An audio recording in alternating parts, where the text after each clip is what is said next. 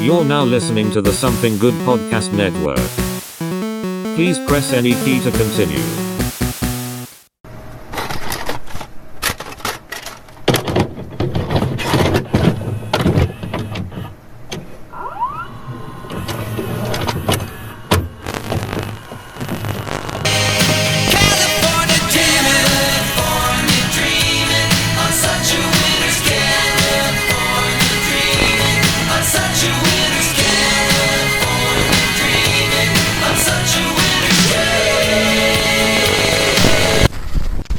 Shit.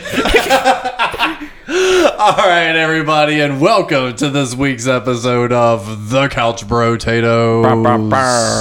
I'm Alex Morrison. And this is what we have already deemed before going into this a multi-part breakdown of the strangest of things, Stranger Things, Season 4. And the main reason being is because it's like even the last two episodes are like 4 hours long of content. Yeah, so it's like watching a Zack Snyder movie. Yeah, so it's like we were already looking at that. It's like this is going to be a minimum two-parter. We're going to try keeping it on track, but loyal listeners know we have problems with that sometimes. And I do too. I'm not being singular on that. but we will go off on tangents. Hopefully we will stay a little bit more on track with this one. Let's kind of go about this how we've done some of our more recent movie and TV reviews and just kind of talk about it overall and some of our high points, low points, just kind of overall thoughts on it. And I'll pass that on over to you, Molson. What did you think overall of the series? A+, thumbs up, thumbs down? The best season they've made. Oh, yeah. Period. Like, it's hard to say that.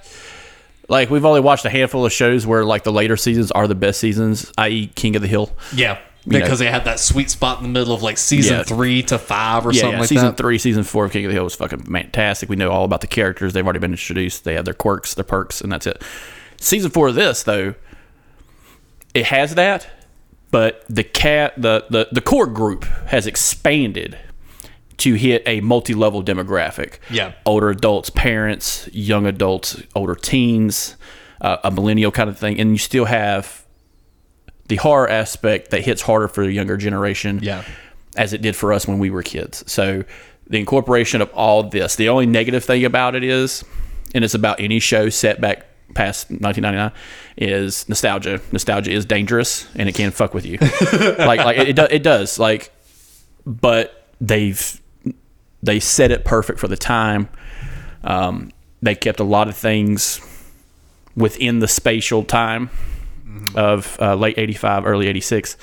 And they're a little bit, it seems like they're tighter on some parts of the show, where we have a few deadfalls here and there in season 3. Season 2 had the most.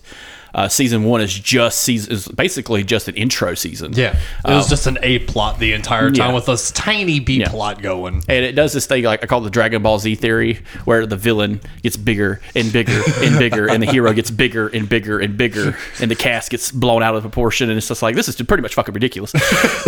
But it does that, and it does it in a good way. Mm-hmm.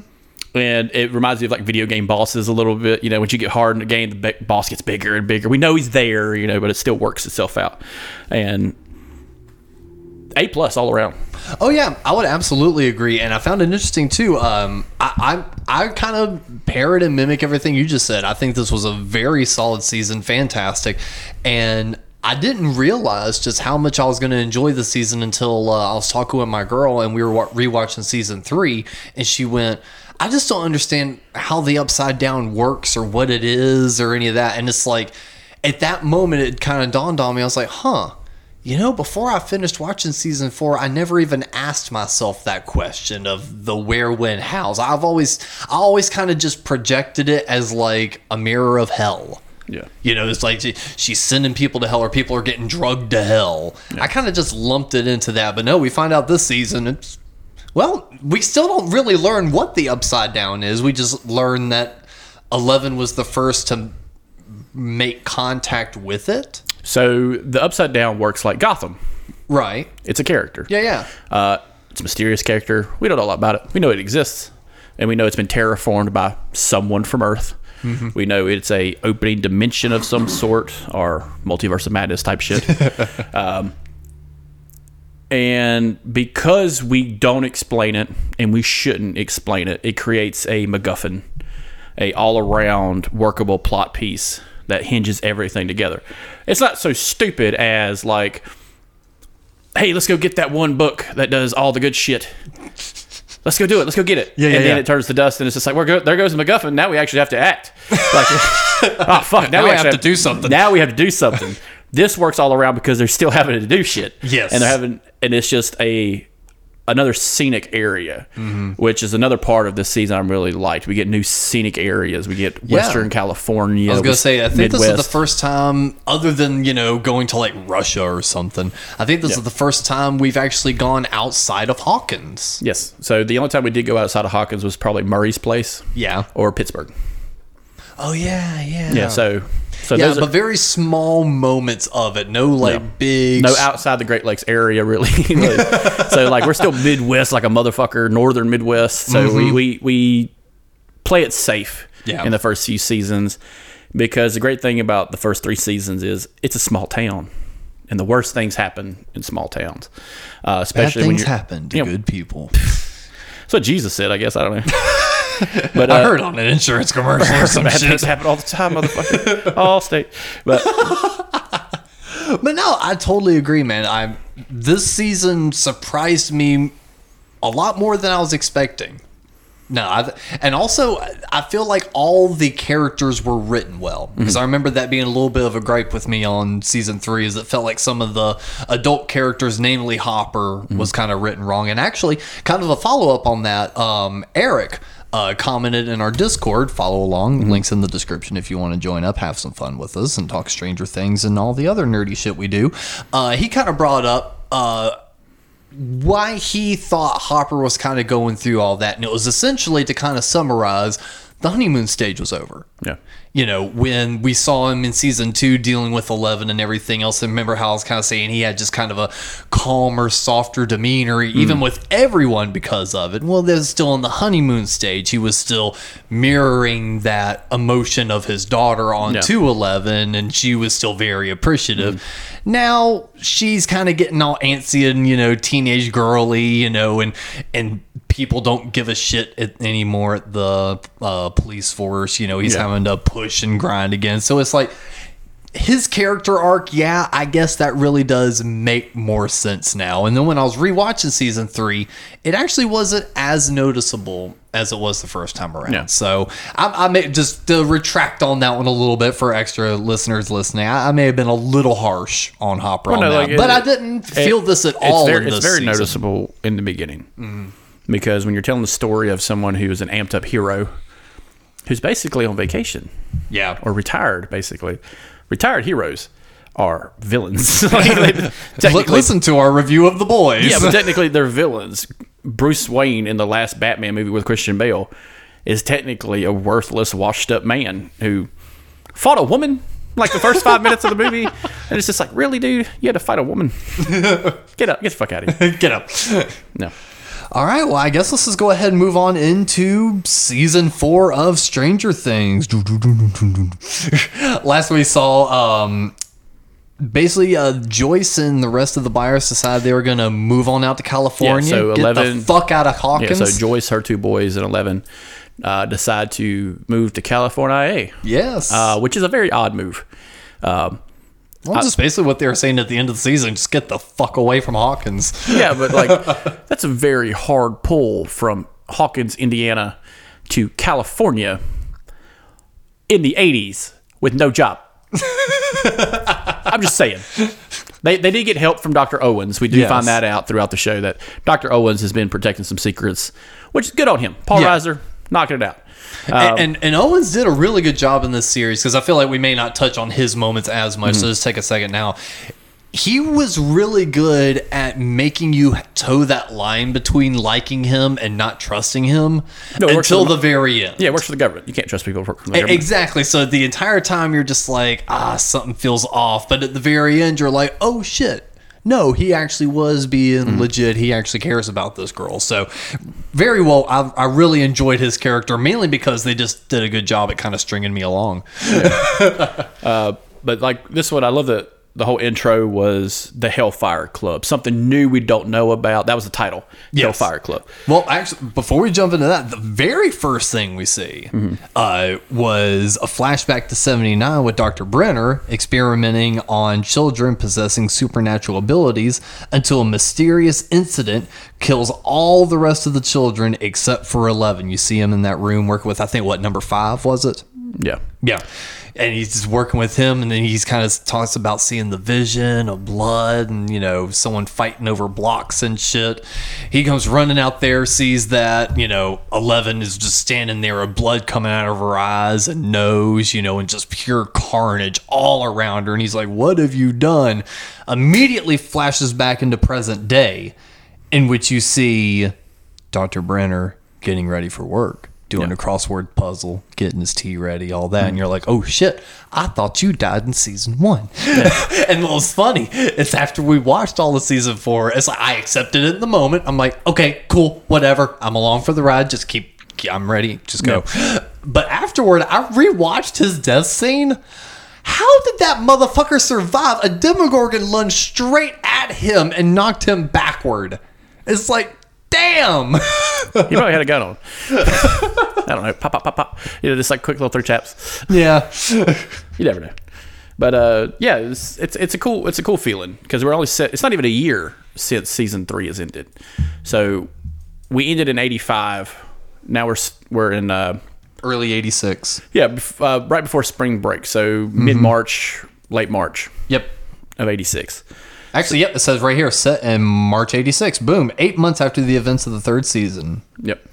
So, building into this, we knew there was going to be a time lapse a little bit, which is fine. It just works out. They grew up a lot in 8 months. Yeah. Just saying. In 2 years, when it comes back, they're basically fucking warriors. Oh, yeah. It's going to be the warriors. It's like you look at the only two I feel like that have kind of retained their youth a little bit is 11 and Dustin. Oh, Max and Dustin, too. Well, Max kind of worked because we only saw her in season 3 was her debut, right? Season 2 with Billy. You're right. Yeah. Okay. Oh, don't forget Billy Hargrave. Oh, you can't forget Billy.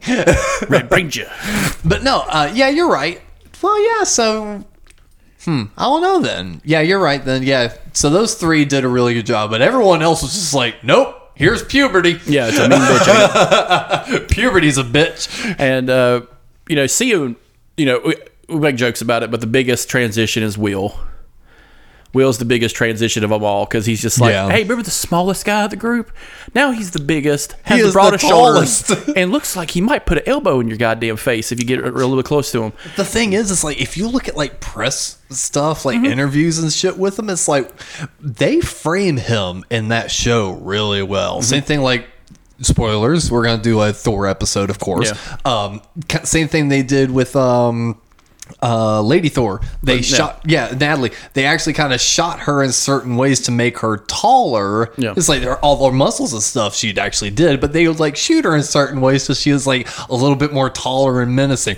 They must have been doing some perspective shots with Will just to make him look smaller and be like, motherfucker, hunch down. They probably did the same thing for the guys who did Lord of the Rings to make all the midgets look small. Yeah. And all the dwarves look small when actually Jonathan Rhys Meyers we hear all the 6'8".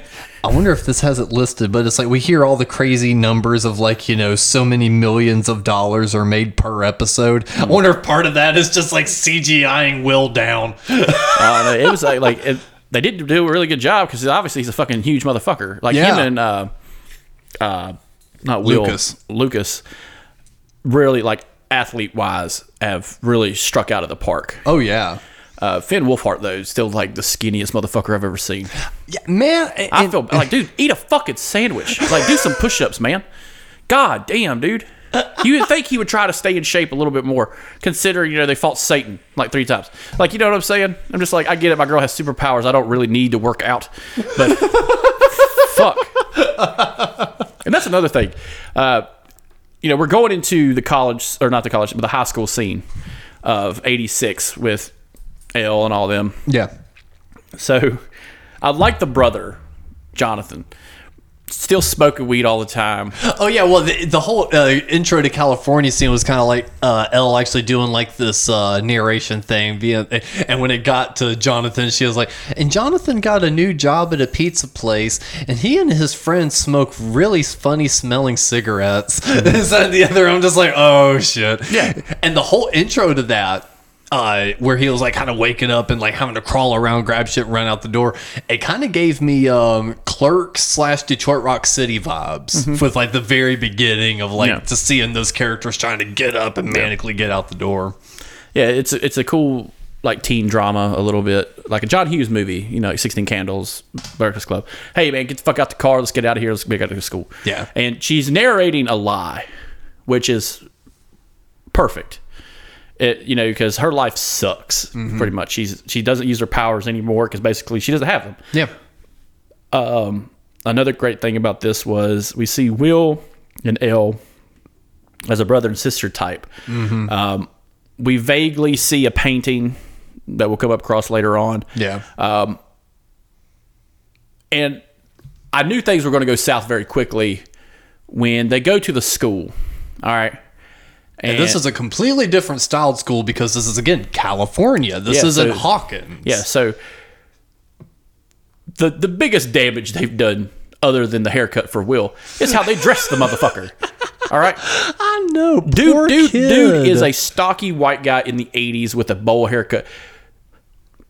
Winona Ryder should have been arrested. His hair got shorter and shorter throughout the series. It should have gotten longer. Dude, give that motherfucker a mohawk. And a Cobra Kai t-shirt, right? Yeah, I'm following. It's black jeans or maybe like a Megadeth t-shirt, sleeves cut out.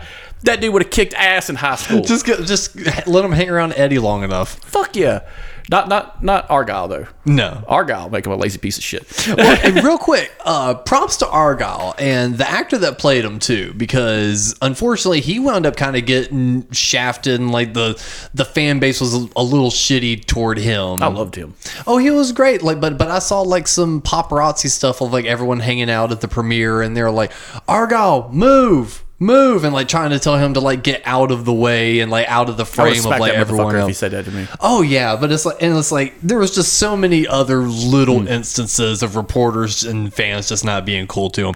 I thought he was a cool character. Was it a little bit goofy? Was it a little bit over the top? Yeah, but at the same time, this is fucking Stranger Things. And it works. Because it is like a John Hughes type, you know, hey, what's the stoner guy do? It's the hey, what's up, dude? Yeah, it's that guy. You know, it's happened in the 90s, 80s. It's the stoner guy that we always parody when we talk about being stoned. It's like, whoa, dude, how you doing? I would have been fine if they did the whole... the National Lampoon's ending, you know, where they do the written epilogue at the end. Argyle went on to Hollywood to make Scream, and Scary Movie, and he made that joke. What up? And that's where he's from. Yes! He did that. He survived all this, went to Hollywood, and created that commercial.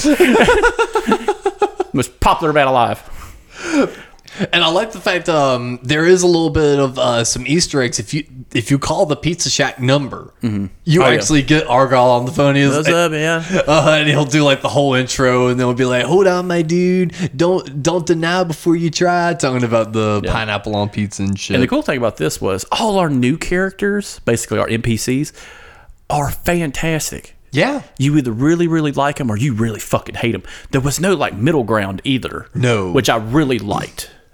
Because when you write a character, you want someone to have an adverse emotion to them. Mm-hmm. You know, Breaking Bad did this great with the wife and her sister. You know, these are terrible people, but AMC is really good at making people hate blonde women. So, but like who are our new characters? You know, we got the teenage preppy girl that picks on Ale. Mm-hmm. We got Argyle, super fucking lovable.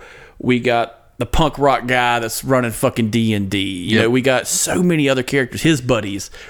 We'll get to them in a second. They introduced one more side plot, and I will say, this is the only, if I have any negatives about the series, I feel like this part of the plot could have gotten tied up a little quicker. They could have done a little bit more with it, but In the process of trying to sell encyclopedias by the phone, Joyce receives a package in the mail, clearly from Russia, in which she receives a porcelain doll. Yeah. Freaks out and realizes there's a note in there, and quickly summarizes that it had to have been from Hopper. No one else but Hopper. Before she opens the motherfucker, she calls Murray. I forgot that was before she opened it. You're right. She calls a paranoid schizophrenic and says, "Hey, how do I open this?" He's like, "Go outside. It could be a nerve agent." I'm just like, and he's like getting in an ice bath, like pouring some like whiskey or vodka. Yeah, because or something. he's an athlete now. Don't you know that? He knows karate. Oh yes. We feel like he's bullshitting, but he actually pulls some shit out His of his fists ass. are rocks and his fingers are needles. No, so she pops open this fucking thing. Her neighbors are watching her because she's the crazy lady on the corner. Which kind of like new lady. Yeah, and it kind of just like creates this weird little bubble for her and her shit family because she's like, buy different clothes for one. Okay, I understand it's the preppy kids. You know, their style is a little bit different. It's not Hawkins. Adapt. Yeah. Just fucking adapt. I'm not saying change your personality or start sucking dick like that prep girl probably does. Just change it up a little bit. Don't wear a plaid shirt tucked into some fucking Levi's and some goddamn shitty shoes that you've had since middle school. All right, Will, you listening? Buddy. Duffer Brothers, are you listening to me? You better make this motherfucker a hardcore motherfucker in season 5. I'm sitting like P90X in every fucking day and just dropping fucking atomic elbows on bitches. Like, Will better kill them all, blasting in the background. Yeah, fucking kill them all. Oh man, I just had like a perfect idea how we use whiplash in this show, but. But yeah, so I am very glad that Murray got a much better and longer role in this series. And this is like, I believe you had talked to your mom about it, but the whole California Dreamin' by the Beach Boys kind of fits because, with the new time, they're basically new people. Yeah. And this is the other part I liked about the show was let's split up the environments. And it works out perfect. Yeah. But go back to her cracking open that fucking doll. Yeah. It is like a ransom note. Yeah. I love that shit. And Murray's like, I'll be there in a minute. I'm packing my shit. And he's just like, he's probably bumping some cocaine. Like, just kind of, I'll be there as soon as I fucking can, bitch. Yeah. Whoa! He's like looking at his black belt. Just leave it here. But we cut back to the school in which Dustin and I forget his name. I'll keep on to say Will, but Lucas and Max. Well, I was going to say Finn Wolfhard, his character. Fuck. See? We keep calling him Finn. We got called by his character name, so we do this right. But yeah, all of them are walking down I'm pulling it up. Mike. Everyone was screaming at us. Did you feel like Mike didn't have a big role in this? Mike sucked this season. I don't think he he sucked. was an ass. I don't think he sucked or anything like that. I just think his role was small as compared to the rest of the season, as the leader of the group. Yeah. And now the group is disbanded, so he doesn't really have a function. Yeah. That's kind of what I was going to get because at. the main core group is still back in Hawkins. It's just him, Will, and L. Yeah. While Dustin, Lucas, and Max, people who are proactive part of the group who are always actively making decisions with Will or with Mike in the group, they're not there. So his support structure is not really there. Yeah. He's dealing with the most emotionally fragile people of the group, and it's just him, and he's just like, I don't know what to do. Which I hated that because Mike in season 3 been like, did she pour a fucking milkshake on my goddamn girlfriend? Yeah. Oh hell fucking no. Just elbows the bitch. Like, back the fuck up. Indiana represent. You know what I'm saying? Hawkins. But yeah, so we my version of Stranger Things is fucking awful. We clip back to Hawkins and Mike and Dustin are walking down the hall because Lucas is they're trying. Basically, they just finished that pep rally and you see what an odd pep rally. Yeah, kind of bizarre. The head of the basketball team, not the coach. Nope, just a 17-year-old, possibly 18-year-old guy, just kind of like grabs the mic. Yeah, and is just like, oh, this is the asshole. 6'2", eyes of blue, Aryan Nation. Oh, big time! They went hard with the look. Yeah. So this Luke Skywalker version of Billy Hargrave. Tell me you didn't get that vibe from this little 100%. All right, so he gives this pep speech like, "Oh man, we're going to win. We're going to do this. We're going to kick ass." And I'm just thinking, it's an all-white basketball team in Indiana in the '80s. You're going to fucking lose, bro. This ain't Hoosiers. All right, you're going to fucking lose. All right, because black kids are allowed to play basketball now. You dumb fuck. And Lucas, who actually grew out a little bit, as they all did, but sharp fucking fade. I was gonna say the cut, man. The cut, He the was cool sharp. 80s cut, sharp. And going into like some of the other characters who are still left behind characters, which I hate to say it like that, but Steve. Steve and Robin have a great intro scene. Steve and Robin are the Shag and Velma of the group. Tell me they're not. If in the 100%. pantheon of the Josie the Pussycats, Shaggy and the gang, he's them. Absolutely. And I've loved Steve and Robin in this show so Yes. much because they built up that whole thing. He's like, oh man, he really likes Robin. Yeah, Robin's hot, Yeah. but she's on the same side of the fence you are, man. Yeah. So don't work out. Which creates a great opening conversation. Oh, She's like, she likes boobies. You like boobies. What was the movie? I like boobies. Fast Times at Ridgemont High. I was aware of that at a young age myself. Oh, Phoebe Cates still got it. Oh yeah, But they're going into can't it. look at the pole the same way anymore. And you're going into a new conflict. All right. We're introduced to Eddie. Yes, because Lucas through the pep rally, finds out that it's like, well, they're Oh, this is the last chapter of the game. it's like they can't make it. Lucas cannot do the Hellfire Club, and he's like, well, just talk to Eddie for me. And they're like, Eddie's going to kick the shit out of us. and which, by the way, I think I've played that intro scene to Eddie for people so many times because it's such a non-spoilery scene. It's just Eddie talking in the school. Yeah. And if you just know anything about Stranger Things, you're just going to get a character. So I've shown that scene to so many people. I think that's one of the best intros to a new character in a show that I've seen, where he's got the magazine up in front of him. It's like that Newsweek paper, and he's reading out the dangers of the satanic panic and Dungeons and Dragons, and how it leads to sodomy and Satan worship and yada yada yada. And he just puts the paper down. He's just like, but if you go to parties or you throw balls into laundry baskets, or Yeah. and it's just like, it's the ultimate kind of encompassing of the alt metal punk fringe kid that could have been at any school. And when you mentioned Mom earlier, she and her husband Jeff watch this show religiously like we do, and Jeff was like, man, I grew up like at that exact time period. Like I was these kids' age when I going through those. He's like, I knew motherfuckers just like that. He's like, that kid is for real. He goes, that is the most time period correct kid ever. And this also goes into a little bit of elaboration of how old the kids actually are, which we don't really get because they're not in school long enough to find out how old they are. So they're roughly sophomores, which the only problem I have with this was, so Lucas is on the varsity basketball team, and if you know anything about what JV and varsity is, one of two things: you better be really, really fucking good, or you need to be a senior. Those are the only two requirements. Well, you you also find out Eddie got held back a couple times too. Well, yeah, I'm talking about Lucas. Lucas being on the varsity basketball. And that's team. also why he clicked a little bit closer to Clayton's age. He's like, I knew kids like that age and that time period. Yeah, he's a super senior, or what we used to say in school. He's a super senior. He runs a derelict D&D group, The Hellfire Club. and if you know anything about D&D, if you made a campaign for 6 people better show the fuck up. Yep. Because it is imperative that works. I've played games, not D&D, but games that are imperative on having 4 people. We tried with 3, we kept losing. Like, that's how that works. Well, I mean, It's like playing Mario Kart with a broken button. Well, I was going to say, if the rule set is, it's put in place in such a way that you need 4 characters, then 3 is just not going to work. And you can't postpone.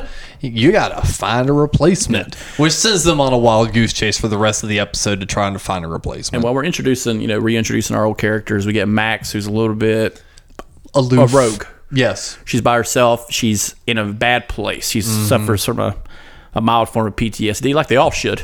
Yeah. They fought a monster in a mall. Yeah. But not everyone's brother got brutally fucking gutted directly in front of you either. Yeah. And kind of wished for it. Yeah. That was another part of it. She wished for that. She wanted this motherfucker to die. Well, and the reason Until the very end.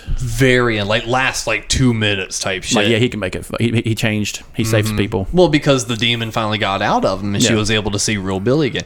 Well, and the thing is I've not heard a lot of people talk about this, but it's something that was immediate apparent to me is they did a very good job at Max's side of the trauma with trying to come to terms with understanding that, because they kind of took a little bit of a surface route with it where her main thing was she felt responsible. Yeah. It would have been more interesting in my book. Well, it wouldn't have worked for Vecna, which is probably why they didn't go with it. But basically replace that with the conflicting feelings of feeling safer because you're not around that sort of terror. Yeah. But also still missing someone you did have flesh and blood relation with. Yeah. And so they did pull back on that a little bit and kind of pull that curtain back on it some. So I did like that they touched on it. And she's actually the only one who loses family. Yeah. You know, that Except for Joyce. Yeah. She loses every guy she winds up banging. yeah, but she didn't fuck Sean Astin. You don't think so? No, she probably fucked Barb before she did that. Oh, come on. Bob, you got to think Bob got himself a piece. No. Fucking nerd. Break off a piece for that, Bob. He played Sam in Lord of the Rings. He deserved better. But going into this, another part, we get Eddie with the Hellfire Club, and Eddie gives him the ultimatum, which I fucking love. You need to find a goddamn replacement. Yep. And we get this weird little montage of them going to every motherfucker in the school. Like, hey, can you join? Can you help? Go to Max, back to Max just real quick. Yeah. She's listening to Kate Bush walking through the hall. I watched a video online that said, why the fuck would a Midwestern sophomore girl who lives in a trailer park listen to Kate Bush and not Leonard Skinner? I'm just like, oh my God, dude. Her just listened to Give Me 3 Steps walking down the fucking school. Back the fuck up. Imagine if that was the music that was her callback song. Oh, can you imagine? Someone needs to make that edit. Oh, we're going to. We're going to go back and watch that. Just put a click. It's Nito with a spoon. I'm just like, hell yeah, Max. But it was like, okay, I get it. That's fucked up. But yeah, she probably would be listening to Leonard Skinner or some fucking southern rock shit in the trailer park, or even metal, or even just rock. Or maybe she's just trying to get away from it because that's probably what Billy. Well, we know that's what Billy listens to. Billy listened to fucking Motley Crue, Yeah. Skid Row shit, pumping fucking iron to get some puss. Billy Hargrave is a very unique character. I like and hate him at the same time. Well, that's just what makes all of these characters good, is because even the jock was very well written, but you hated that motherfucker. Yeah. And so we're going into the whole montage scene of, hey, we got to find this person. We got to find this. And in that scene, I love how it's the first few, you're kind of sitting here, we're going, no shit, they wouldn't want to join up. They're like the popular kids or the normal kids. I love when they even go to the chess nerds and they're like, ew, no. So it's it really paints that picture of the biggest fuck even you. the chess nerds are like, ew, we don't want to be seen with you. Even the biggest fuck you was Dustin talking to Max. Yeah. She's like, do I get one of them cool shirts? He's like, yeah, he makes them in his basement. She's like, oh, fuck no. Yeah. Just like, you could have just smacked his teeth out of his mouth. That would have been nicer. You mean bitch. Go listen to some fucking Skinner in the trailer park. Have some store brand cola. But no, I really did like that scene though. That was good. Yeah, and we're also getting Nancy. Nancy's still kicking because she's still in school. She's a senior. Steve's already graduated. And we do get a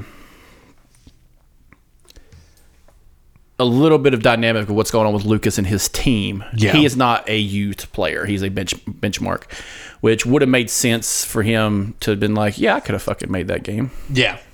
They're not going to play me. But It works on the double action plot of Yes. any story. Because they do find a replacement. Lucas's and it's sister. sister, Erica. Yes, who is the shit. Erica is fantastic. Someone did a model of her in like a guild uniform, just like putting the hammer down with some dice and just like it I looked cool. see Erica growing up to being like the baddest, and I mean bad in a positive way, like the baddest real estate agent on the block. Just being like, no, you gonna buy this property. I would argue if they were to go that far, she's Monica Rambeau. Oh shit! An F-20, an F-18 pilot in the 90s. Yes. Fucking kill them all. You know, Top Gun, Kenny Loggins, all that shit. But yeah, no. So we get reintroduced back into the rest of the teens, and it is interesting though because Nancy's kind of running on her own, and you kind of find out that she and Jonathan are not really talking right now. Yeah. So another thing we kind of missed. That's why I said this has to be a multi-part episode, especially at least getting episode 1 set up, because they do such a good job in episode 1 getting so many balls rolling. It's like they set up so many dominoes, and like every 2 minutes they just go Dink, yep. and knock over the How'd next you one. like that shit? Well, watch this. Yeah. After the pep rally, after white man gives his speech. Yes. All it was missing was that fist raising in just the wrong way. Chrissy Cunningham, our newest character, short-lived. The new Nancy, pretty much. She's the most popular girl in school. She's fucking around with this dude, this ultra-conservative white guy who's the head of the basketball team. And we find out she has some form of anorexia, bulimia. She thinks she's too fat. She has a very terrible self-image. It definitely seems to be brought. It seems to be like that home internal thing, because I've seen, not in person, but I've heard and seen enough of the dynamics of like almost like the rejected child beauty pageant mom type shit. And that's what we're hearing in the background is, I can let that dress out some more, fatty. And all I can think of is just Homelander.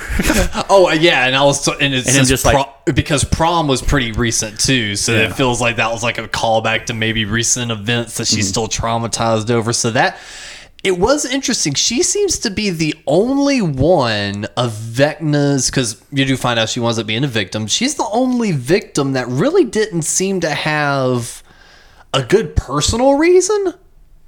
Does that make sense? Because it seemed like everyone else that Vecna went after had personal mental traumas that they were trying to work through. Well, that's the great thing about this show was it shows no trauma is valued above the rest. Okay, Think of it like jobs. Oh man, I'm working so hard. Oh, that ain't a real fucking job. I do a real job. I sell dope to cops. It's like, no, I do a real job. I'm a coal miner. No, I'm a real job. I'm a mom. I'm a single mom. Blah, blah, blah. Each one has their fucking struggle. Yeah, and each one is taking a punch in the goddamn face with that struggle. And the kid with glasses, he may or may not have been an accessory to killing a man.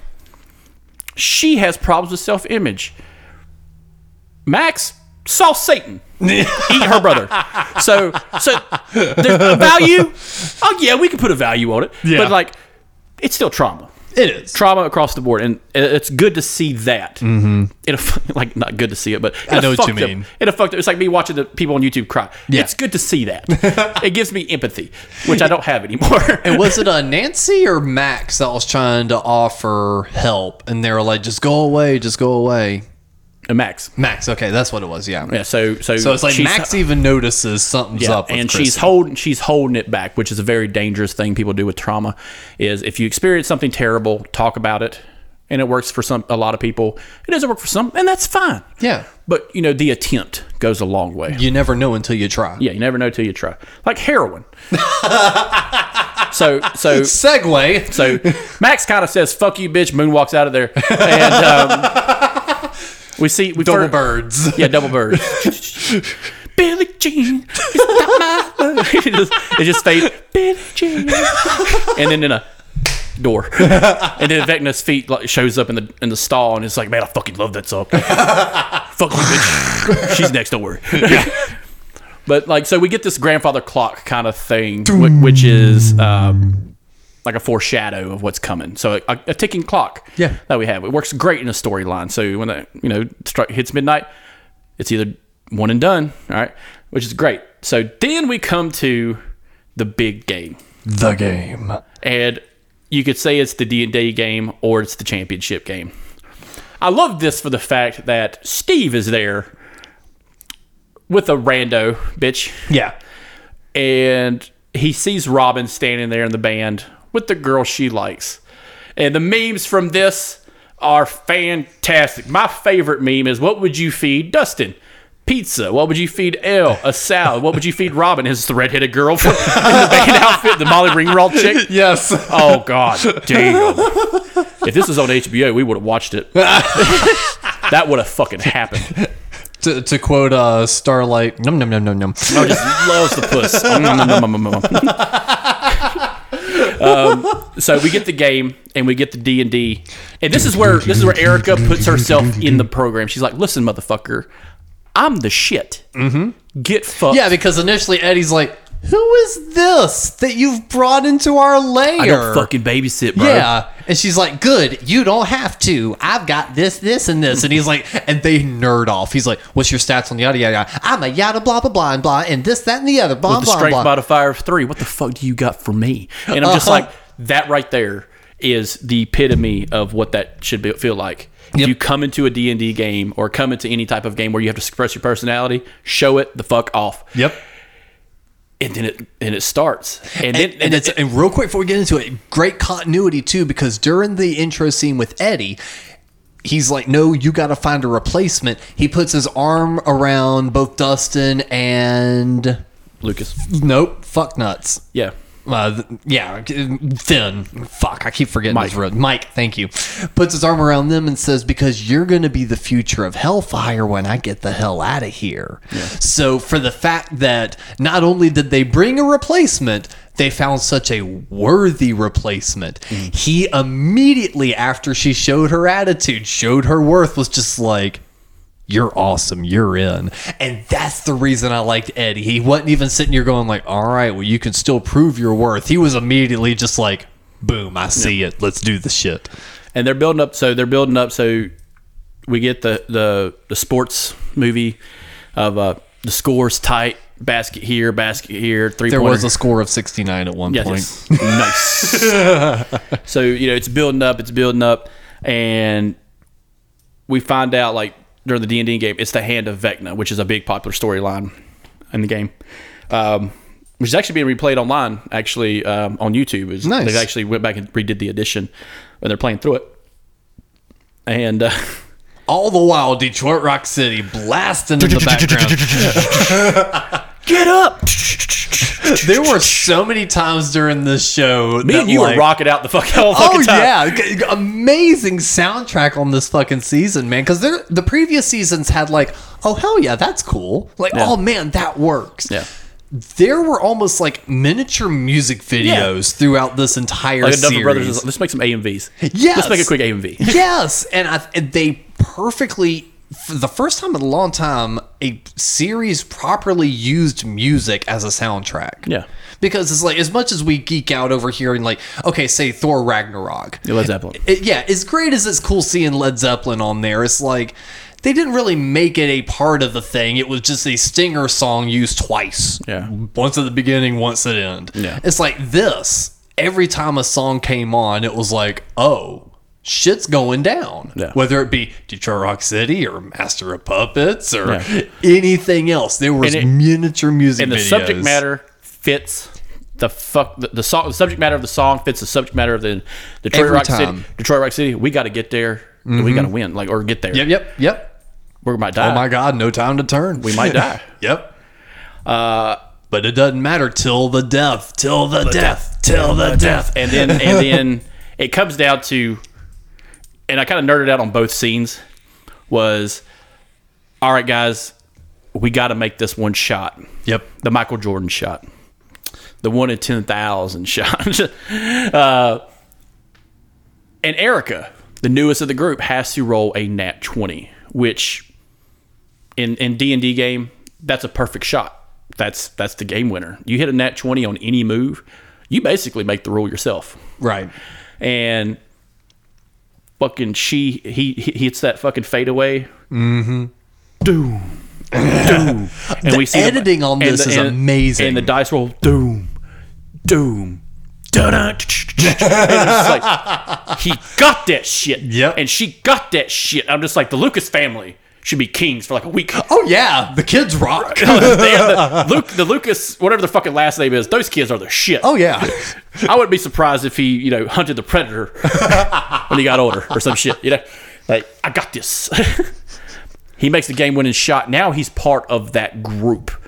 For better or worse. For better or worse, but he is part of a new group. Which cause a little bit of a rift because before the game even started, he was like, hey guys, the reason I want you to cancel is because I want you to be there too. Yeah. Like, I could finally be part of the popular cool kids, and everyone else is like, no, we don't care about them. They've never liked us to start with. I think the biggest fuck you was Max not being there. Yeah. Which was probably the worst hit for him. Well, it's because you find out between the seasons they had broken up. Yeah. They both had like a weird fade.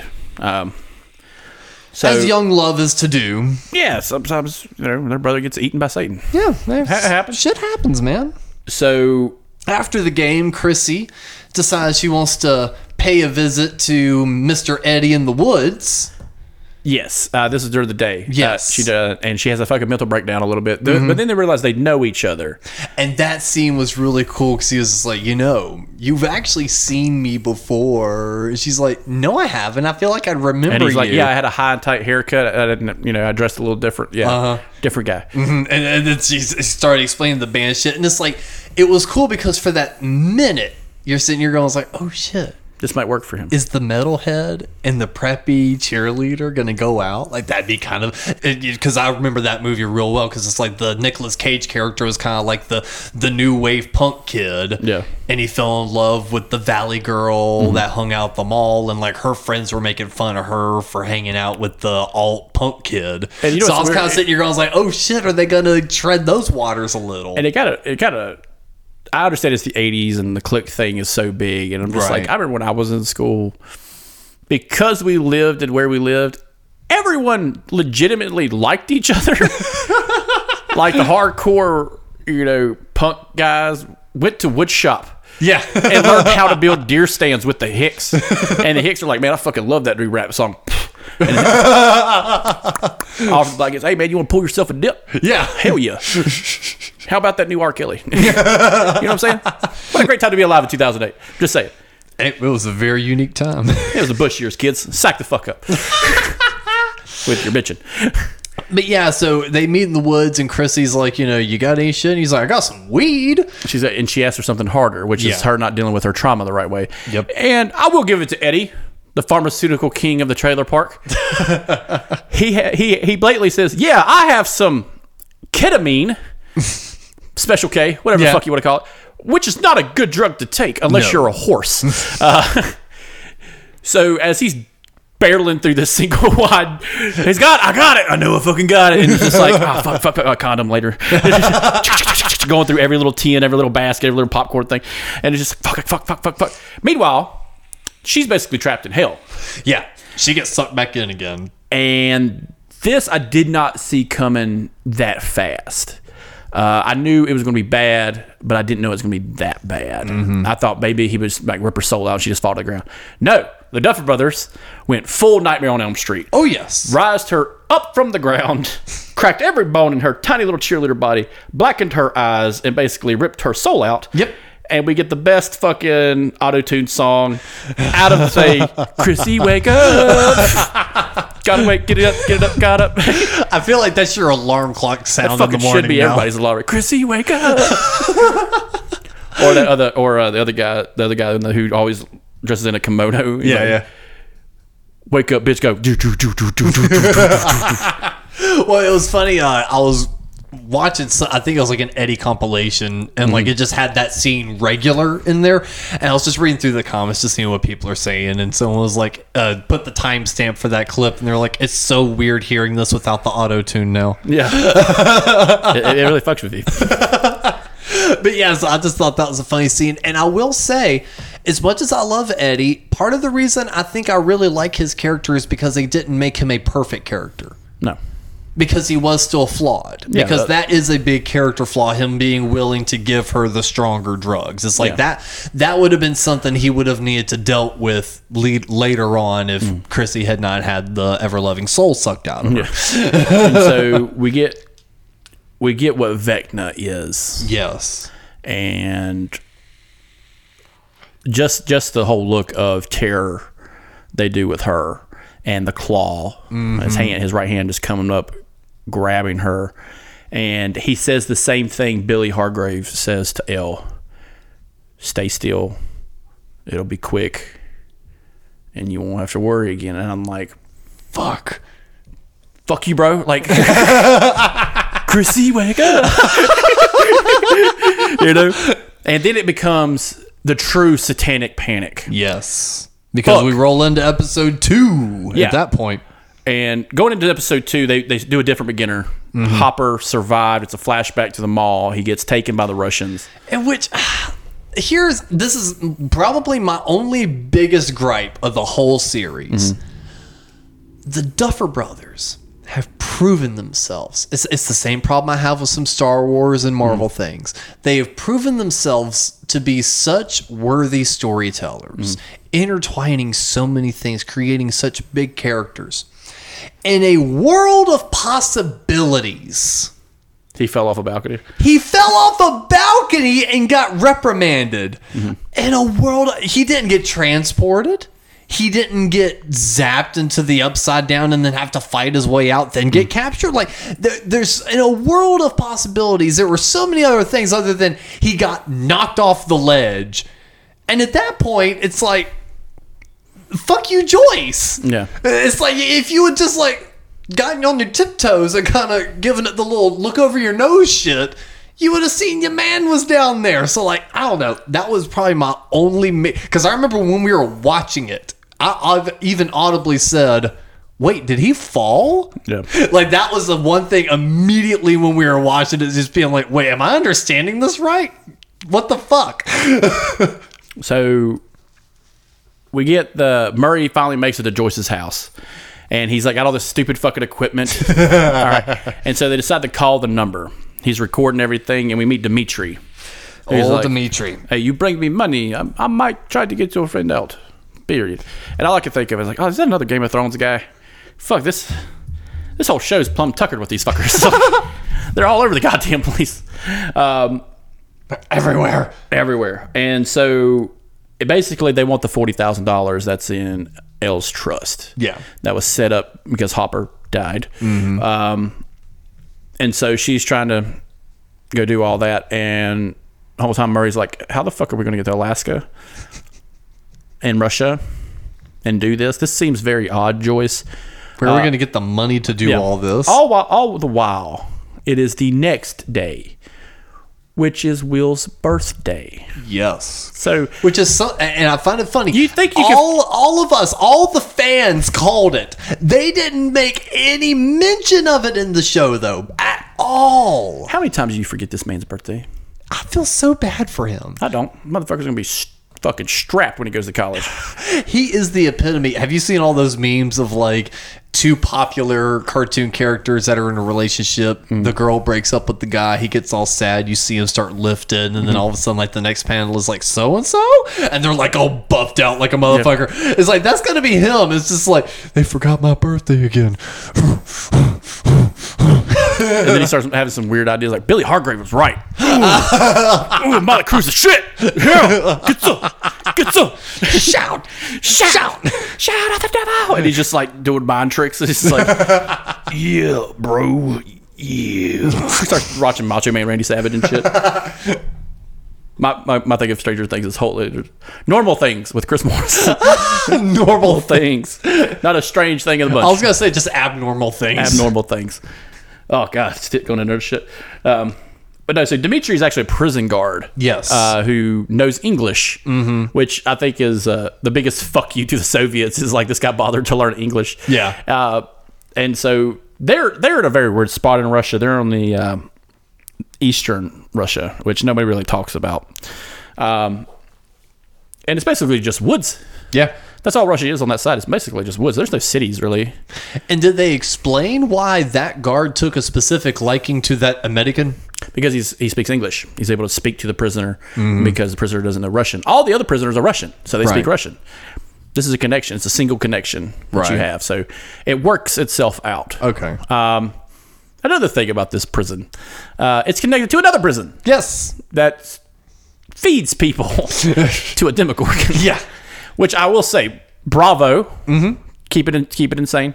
Keep it crazy. I love it. It's the Russians that's still big bad in the 80s, kick ass. They're all a bunch of Johnny Lawrences. I was really hoping they were going to connect this to Chernobyl.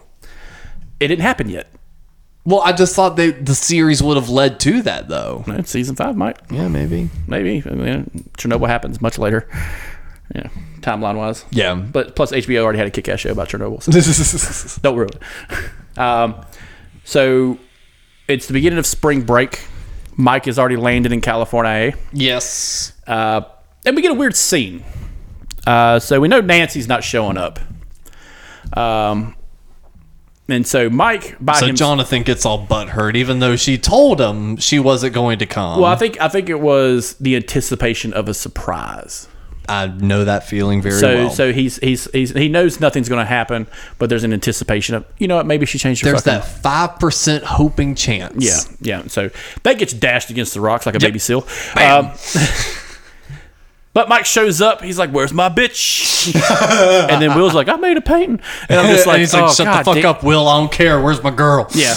And she begins to lie.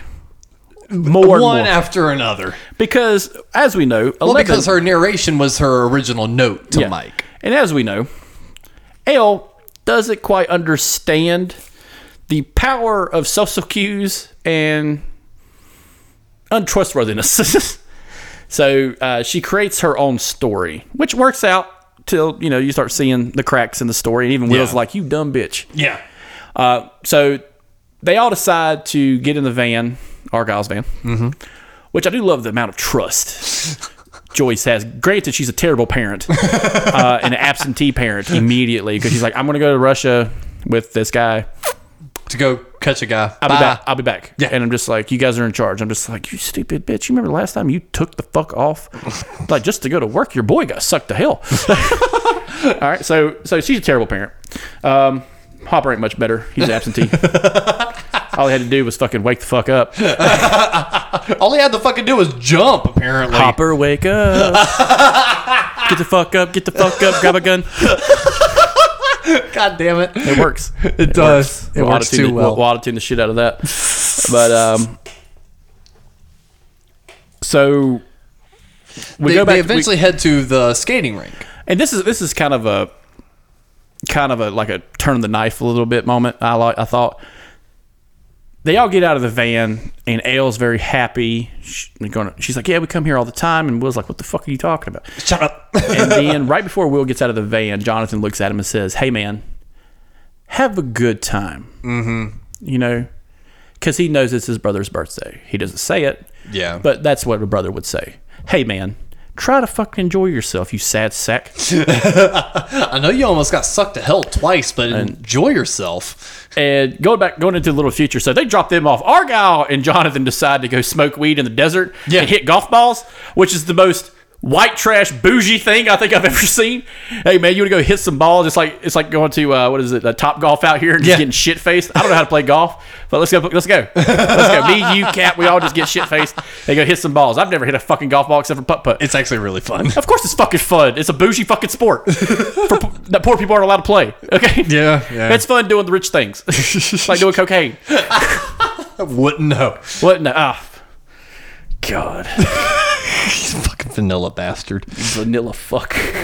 Anyway, going back to this vanilla fucking show with no action.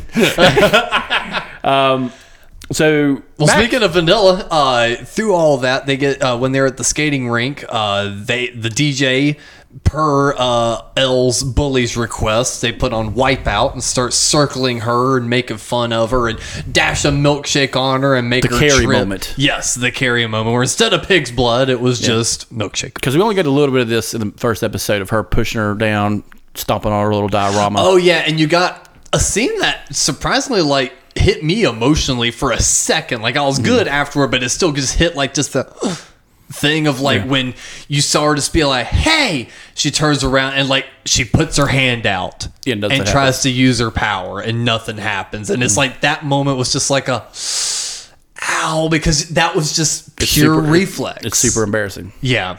So no, that was well done. Can you imagine if she did? She'd probably eviscerate that fucking girl. Oh yeah, that would have been a boy's moment. She would have popped her fucking head and off. all those people would have been like, that's a goddamn witch. Let's burn her the fuck out. Yeah. Satanic panic is real. Holy shit, Satan does exist. Only in Hawkins, bitch. Hawkins has come to town. When the man comes to town. That's what they should have played when fucking Billy Hargrave was fucking walking the mall. There's a man going around taking names. So going into this, it's the Carrie moment. Yeah. And she's in a back room and she looks through the blinds and she's trying to, you know, something probably Hopper probably taught her is this like some like a diffusement, you know, a little bit of mental diffusement. Yeah. And she legitimately tries to say something to this girl. She's like, why would you do this? Mm-hmm. You're being mean. She didn't use any derogatory statements. She just went out there. Why are you so mean to me? Yeah. And Angela's just like, fuck you. Yeah. Oh, okay. You're going to cry and then I was because just your like, boyfriend is in town, all that shit. And this is back when Holy Wars would have started playing.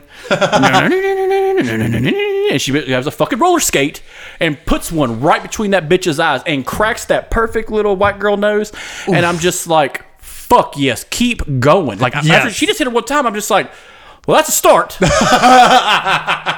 These people, while they're in shock, you better start going. Yeah. Because the mob mentality is going to kick in real fucking quick if you're not careful. Mm-hmm. So this is what I wanted Will to step in. That was that most sad, and the crack. Yeah. Oh, it was so satisfying. You hear the crack. It was the same crack you hear in Texas Chainsaw Massacre when old boy opens the original. Yeah. When he opens the giant silver door and you hear, what? Pink. And it's just like, it's a weird noise. You can't really make it with your mouth. Yep. It sounds like, tink. Uh-huh. And I'm just like, because that used to bother me when I was a kid, that bone crunch noise. Like, right. And I'm just like, God damn, dude. Yeah. Like, there went his birthday, Bay Marie's bam. Like, and there goes second grade. There goes second grade.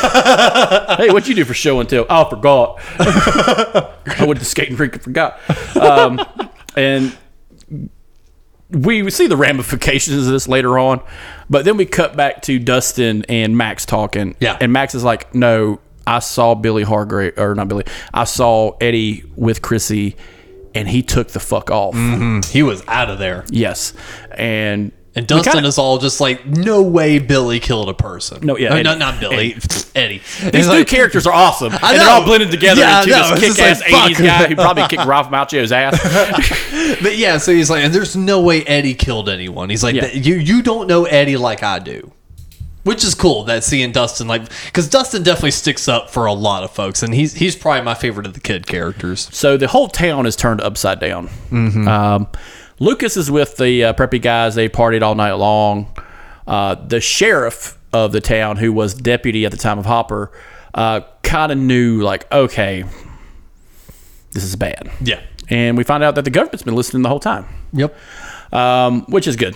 You know, as a safety measure. Of course. Yeah, the porthole to hell probably needs to be looked after. Big brother. Yeah, big man. And a new version of Satanic Panic starts. A mob mentality begins. And especially with that preppy white boy. Watching this, it reminded me of the West Memphis 3. Yes. Absolutely. But mainly the first documentary in the series, which was Murder in Robin Hood Woods, where it's like, Damien Eccles, Jesse Miskelly, all these. We're going to hunt them down. The cops turn them loose. Turn them the fuck loose, and we'll take care of it ourselves. And I got that mentality hard from this entire shit town. And that's what makes it a shit town, is because they can't have critical thinking. Yeah. And I'm just like, y'all been drinking too much of the water. It's got demon blood in it. Okay. Too much Kool-Aid. Too much Kool-Aid. Too much Kool-Aid. Go down the woods. And this is when we get Nancy. So the cops are there. They're not saying anything. And Nancy wants to investigate. And the cops fuck up by questioning that boy. By questioning the basketball player. Yeah. He's like, hey, what do you know about Chrissy and Eddie Munson? And he's just like, what are you talking about? She would never be there. And so he's already built an idea in his brain that Eddie killed her. Yeah. And then it goes through that article of Satanic Panic, all this. So right away, I hate this guy. Yeah. And I'm supposed to, which they did a great job. And Lucas, all the while, is just kind of looking at it, being like, yeah. Because I think at first, even like, because he lets them go for a little bit. Well, Lucas, in that scene, but eventually he's like, "Hey, the Hellfire Club is like a bunch of nerds. Yeah, play they're that not, stuff." They're not like that. And he's like, "No, man, you don't understand." He pulls out that newspaper. He's like, "Look, they're saying this is happening." And Lucas, who is a veteran of 1,000 Psychic Wars, Yes. as the band says, he's like, "Oh, you're fucking nuts." Yeah. Oh, cool. Okay, I'm just going to stick here for a little bit. I might go out with you. And we see them like stacking a car full of weapons and shit. And I'm just like, Lucas, go with them. Be the bad guard dog. Yeah. Lead them the wrong fucking way. And he tries to at one point in a few episodes, but does not do a very good job. It's hard because these guys are on a mission. from God. Yeah. Jesus told me to kill this kid.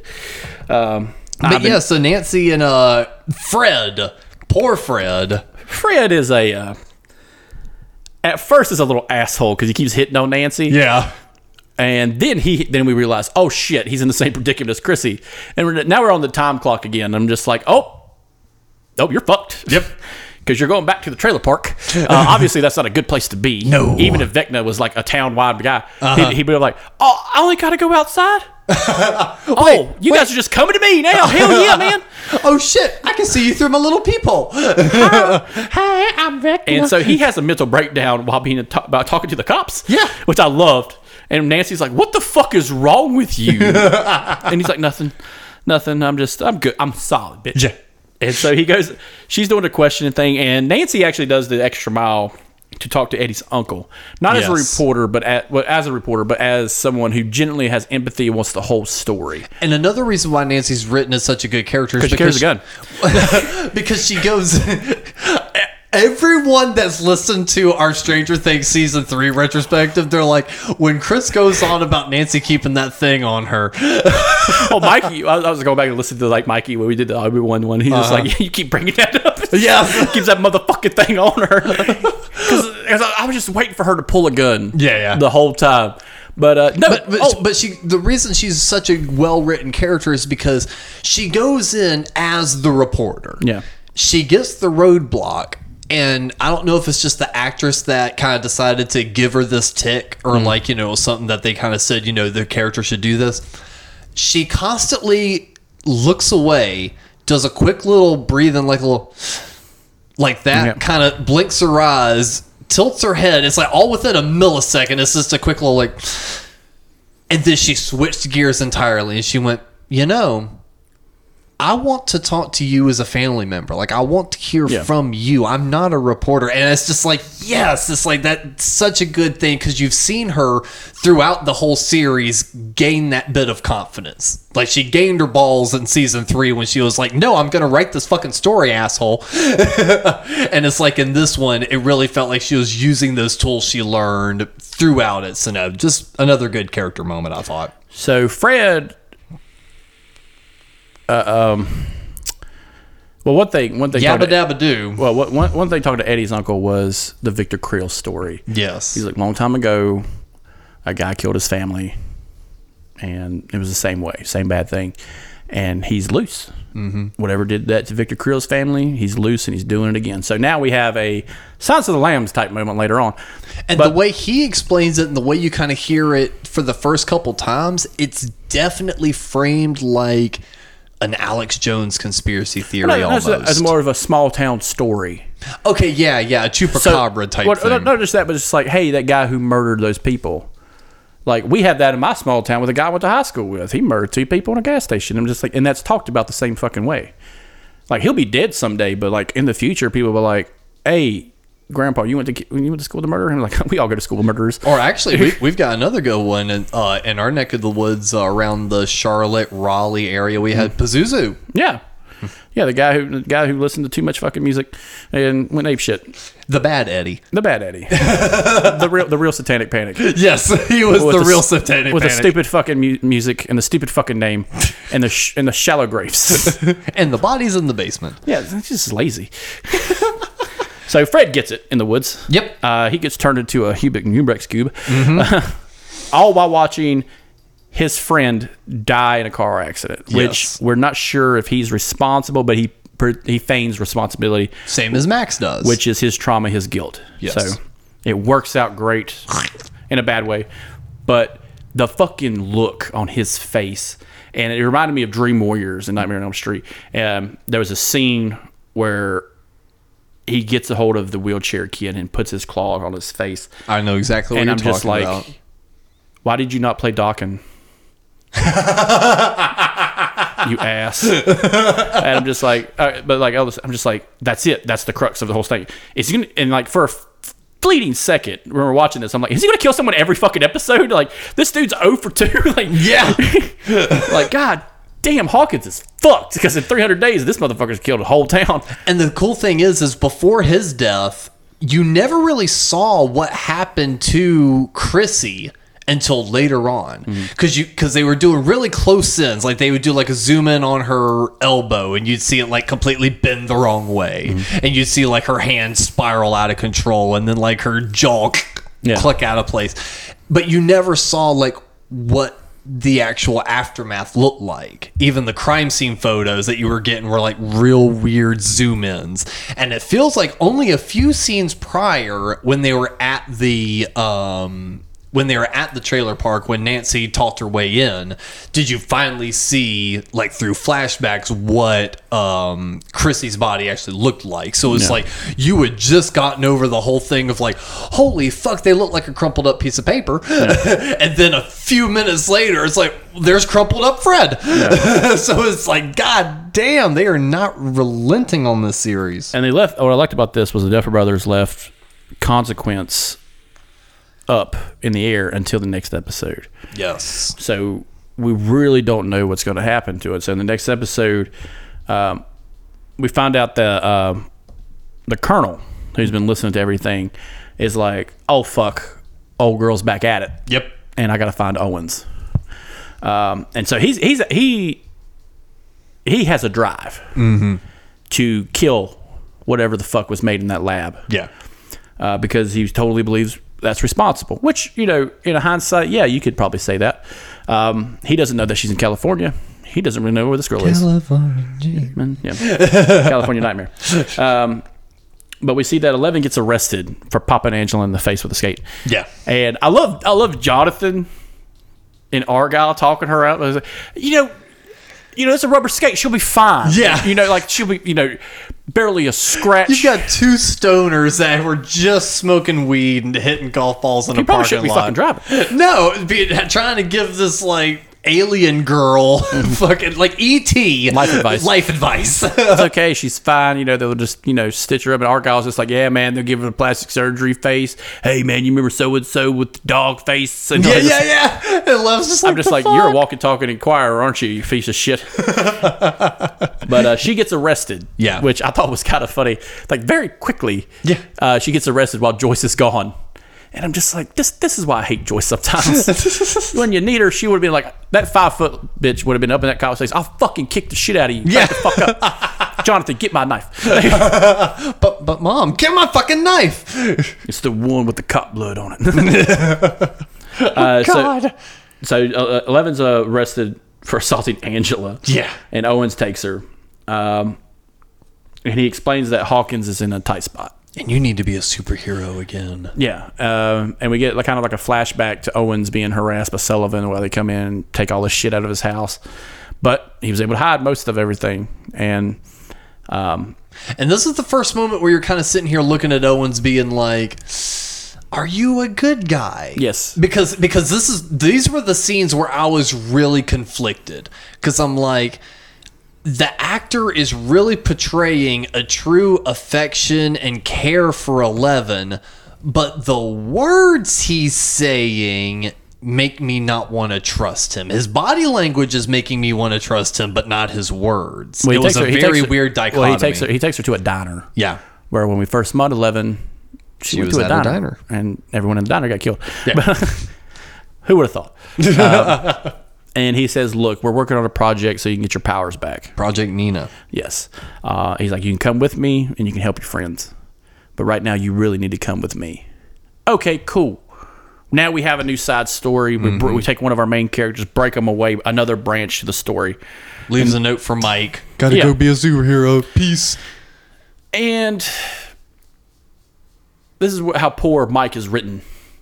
He doesn't take any initiative very quickly to not look around his surroundings and been like, let's see, my girlfriend got taken by the cops or maybe the government. Joyce isn't here. I'm hanging out with two stoners and Will. Hey, Will, how are you? Yeah. I really need you to have my back on some decisions I'm about to make. At no point does he do that. No, Will has to be the one to Yeah. broach the conversation. And I hate that because, we get the whole reveal later on. Hey, man, Mike, you're the goddamn leader, bro. You're the heart. Yeah, you're fucking it up. And I just think Mike's getting kind of railroaded in character development. I mean, but if you think about it, aside from him kind of being the heart, he was always kind of... He and Will have always kind of been at odds. Yeah. So that is kind of a little bit... Because I was thinking about that, watching it, being like, they're kind of being... Mike's being a dick to Will. And like they've got a weird relationship going. But then I started thinking back on it. Mike was the one that yelled at Will in the rain and was just like, well, it's not my fault you don't like girls. So it's like they've already kind of set up that the two of them have had a strained friendship to a point. Yeah, and his friends keep forgetting his goddamn birthday. I would be a little pissy too if they I wouldn't be surprised if there was a letter waiting on his fucking house before it all got shot up. If just Dustin and Lucas had wrote him a letter and sent him like $5 or something. Like, man, we really miss you. Come back to Hawkins, Yeah. And it's just like Will just keeps forgetting. I'm just saying that Mike keeps forgetting. So this is a very heavy B story episode. So Joyce and old boy go to Alaska and meet up with the shitty pilot. The peanut butter man. We'll just call him that. Yeah, peanut butter man. And I love Hopper in this situation. So we're kind of getting the relationship between him and Dimitri. It's like, look, we're working on it. Hey, your lady's coming through, man. She called. She's on her way. And he's like, I give you $1 million to 1. I love that too. $1 million to 1. Because, he's rooting for the guy. Because he's but in a very backhanded way. He is in a backhanded way. But he's still rooting for him in the way like, I hate my country too, motherfucker. Yeah. I hope you make it. I hope you say, man, fuck the man and get out of here. But at the same time, I'm not going to be Whatever sad happens, I'm still going to get paid. Yeah, he's like, I hope you get out, but I'm not going to be sad if you die. Yeah. So do it. And he gets one of the prisoners to help him with the shackles, which is a very fucked up thing, but it's clever as shit. What did he bribe him with? Well, he told him he was going to escape, and he was going to give him his food. That's right. Yeah. So he traded a whole bunch of food So for he it. needed him to hit his ankle at a certain way to dislocate the ankle. And also it morphs the size of the shackle. So he can slip out of it. Which works out fine. He bites it out. He bites down on it and takes a hit in the ankle. And every time shows do that small body horror, it fucks with me so hard. Like there was I forget the name of the movie, but it was basically like kids were getting kidnapped, put in like a Saw scenario where they had like these things attached to the back of their necks, and the body releases a certain kind of chemical when you're scared or in pain, and they were needing that to put in as like a pheromone thing for like fragrance or perfume or what the fuck ever. So the whole movie was just these people having to torture each other till their vials got full, because of course classic trope, rips out part of your brainal tissue and you just immediately die. So it's like the movie is just full of like people's fingers getting snapped and fingernails getting pulled off and irons to the back. It was the worst movie I've ever seen. So when I saw this and motherfucker getting his ankle fucking shattered, I'm like, It reminds me of the movie The Brass Teapot, where the couple get a teapot, and every time they hurt each other, more money shows up in the teapot. Oh, and yeah. They become like sadists on each other. She's like, hit me, and he's like, what? And they're like, fucking, and she's like beating the shit out of him while they're fucking. He's like, more money's coming out of that teapot. Yeah. And they start just like beating the shit out of each other all day to get more money. Yeah.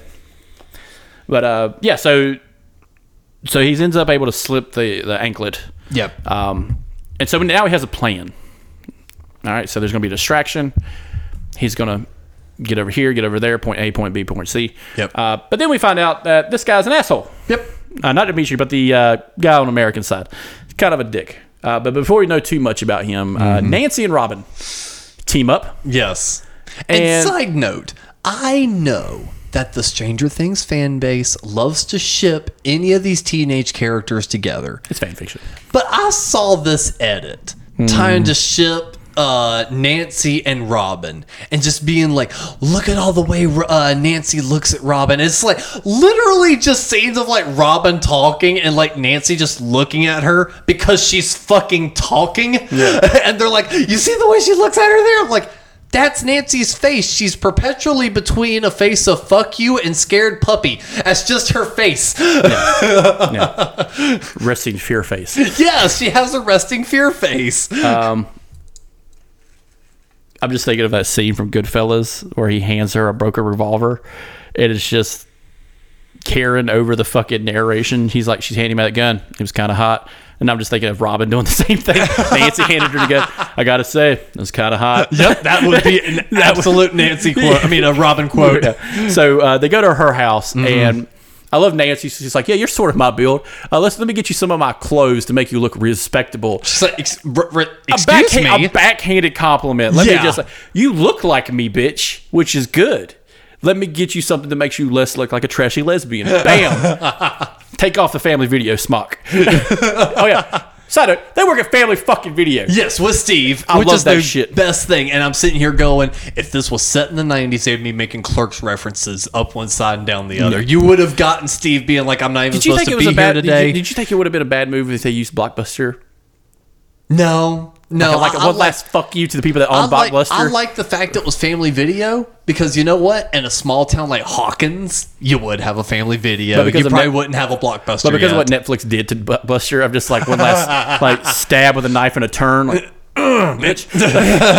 Fuck you. Fuck you. Hey, we'll give you some petty change to use your likeness in this show. But like just some Enjoy your $20. Like one line of dialogue from a customer is getting shit service. Man, I hope you fucking go out of business. No. And you find out it's the guy that created Netflix. So they go to the insane asylum. Yes. And they pull the Silence of the Lambs. Which I love. You know, there's a lot of things going on in this scene where they're just like, we're tired of women being treated like shit. We want some fucking respect. And the guy's like, yeah, word. Let me just, okay, yeah, fine, fuck it. Well, it's like, I love the lead into that too, because Nancy's like, you know, you need to just be quiet. Let me do the talking and everything will be okay. And she's like, and Rob's like, okay, that's good because I do really have a tendency to talk too much. And if I talk too much, I might say too much. She can't work in heels. She can't do nothing. She's She's can't bitching breathe. the She whole can't time. breathe because she's Yeah. wearing like some floral bullshit. Yeah, she's like, this is made of wool and it's choking me and it itches and I just don't know. She's like, it's fine. I'm just going to do the talking. Don't talk and everything will be fine. And the first thing Robin does is like, this is for Billy Jack bullshit. Yes, and the look Nancy gives her, it's like the ultimate, shut the fuck up, up. bitch. Like even the guards like back it up like, the fuck this bitch Do say? I need to like, I'm alert. I'm on alert now. Yeah. I'm alert. Hello. Yeah. Hello. And so they But it works. They go down and talk to Victor Krill. Now Victor Krill is played by Freddie! the Robert Englund. Yes. Englund, if you're an asshole. Yes. And the way they put that in there was so fucking perfect. Really great. His eyes are sewn shut. He's got a very fucked up story to tell. Mm-hmm. And we're going back and forth between multiple stories, but he begins to tell the story of his family and how they bought a new house in Hawkins.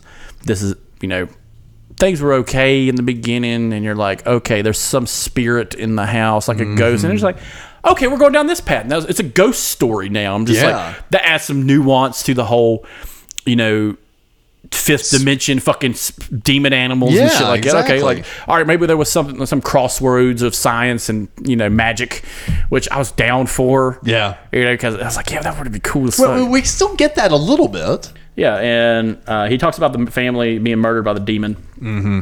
Yeah, because it attacks the mother, it attacks the sister. Well, it also does the whole, what was his trauma? And it was because he caught in an airstrike, and it killed a family, including a baby. Yeah, and it was it's a very visceral scene of a baby carriage on fire with a screaming baby in it. Yes, because he's explaining, because he said when he dropped it, you know, and he found out that there was a baby in there. It's like you see him just like chilling in his living room reading a paper, looks up at the fireplace, and all of a sudden it's this rocking Bram with a fucking screaming child, and it's just like, Jesus Christ.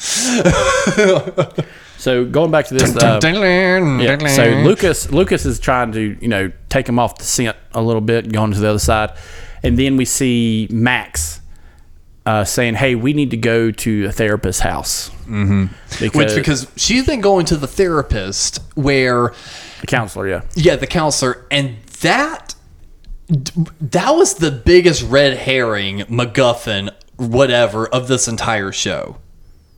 Because the guidance counselor had a specific necklace on that tied to something. I forgot what it was. And why was it she was keeping log of all those kids with those specific symptoms and not reporting it to anyone or anything? Like, if one or two kids were having nightmares, headaches, sweats, but it's like she had like 5 or 6 in there, and it's like it feels like at that point you would raise some sort of concern. I still think she's involved in this some way, shape, or form. And that could be so, and we maybe see that later on in season 5. But I just look at it as she's probably the only mental health person in Hawkins. She was also asking very intruding and leading questions. She kind of has to, because these kids are experiencing very fucked up things. Well, she was asking stuff like to Max, like, does your mom drink still? Yeah, well, that's an important question to ask a kid in high school. Is like, because that's your only support line. You want to make sure that kid has a support line to begin with, and if it's fragile or damaged in any way, you need to teach that kid, hey, not to only cope with that damaged support line, but maybe, hey, do you have friends? Yeah, it just felt like kind of an intrusive question. It is. It's an intrusive question, but you need that in a therapy session, right? Especially for young kids. Okay. Because I'm looking at it as the 80s. Yeah. The 80s isn't great for mental health. They got rid of all the asylums. They got rid of all the big ones and made them all go to prison. And it kind of fucked us in the long run. If you think about it. Yeah. Maybe we don't take all the crazy people out of the asylum and tell them to go to gym pop in a fucking prison. I'm just saying. The guy who thinks peanut butter is going to murder him probably should be next to the guy who murdered his family. With peanut butter. Yeah. Peanut Butter Steve isn't down with the GIF. But anyway, right. so you're very right. She goes in there and they go to their house, which kind of goes back to the whole thing of Hawkins being a very tight-knit community. Everybody knows where everybody lives. Yeah, no shit. And they go to her house and they decide to steal the files of Chrissy and Fred. Yeah. And she steals her own file as well. So we have a connection. Mm-hmm. They all have some similar version of PTSD they're trying to work through. Max can't work through hers because she has to lie about her PTSD. She could say, hey, I watched my brother die, but she can't give specifics, which a doctor can't help you if you can't give specifics on the scenario. She can't go, I watched the devil shove a bloody fucking tentacle in his goddamn chest. Through his chest and right in front of me. And I watched the light go out of his eyes and straight to hell. Yes. Can you help me with that, Doc? No. No, because here's some weed. Here's a guy named Argyle. He'll hook you up. Yeah, I know. That would have been the greatest connection if she knew Argyle in some fucked up way. But going into that, it's like, okay, now we have, because I got the same vibe from her too. Is she part of this? Is she the mislead? Is she the lead? And I like that she was the mislead because now your mind is running rampant. And me and you were watching this like July 20th, right? It's right around the corner. Yeah. The goddamn 2 new episodes around the corner. Let's hurry to watch this shit. Yes. But no, I did not expect to be as drawn in with the Max being being part of Vecna's crew, victim list rather. I was a lot more invested in that than I thought I would be because I liked Max in season 2 and 3. Like I was like, okay, she's a great addition to this, but I wouldn't have said I had like any sort of emotional connection to her. Like if at the end of season 3 when Billy dies, if they pulled a Wheelers and we're like, we're getting the fuck out of Dodge as well, and we didn't see her in season 4, I don't think I would have missed her. Yeah, it would have just been like, oh, okay, well, she's not here. So for the fact that they actually made me care about her character development in the series, I give them props to that. I like that. Well, it makes her a bigger part of the story because at one point she's a romantic entanglement who happens to be siblings with the bad character, with the antagonist. So it kind of creates like the Shakespearean level of storytelling like Macbeth or Hamlet or Othello, where all the characters Not intertwine. my neighborhood. Yeah, not my neighborhood, Tennessee. That's why we can't do it as a cat, because he's like, books, the fucker books. I can't say that about Cap, that bougie motherfucker. I know his mom He's was more like an well-traveled. English. I was gonna say he's more traveling to both of us. He probably has an active passport. oh yeah, no, motherfucker. His mom was like an English teacher, and like he'll correct my misspellings all the goddamn time, like in a text message or this. And he was like, "Do you mean yada yada?" I'm like, "Bitch, Tennessee, shut up, shut up, Nutbush. You smart motherfucker." I can't wait to do the news podcast with him. Oh God. Tell me how you really feel about Pakistan.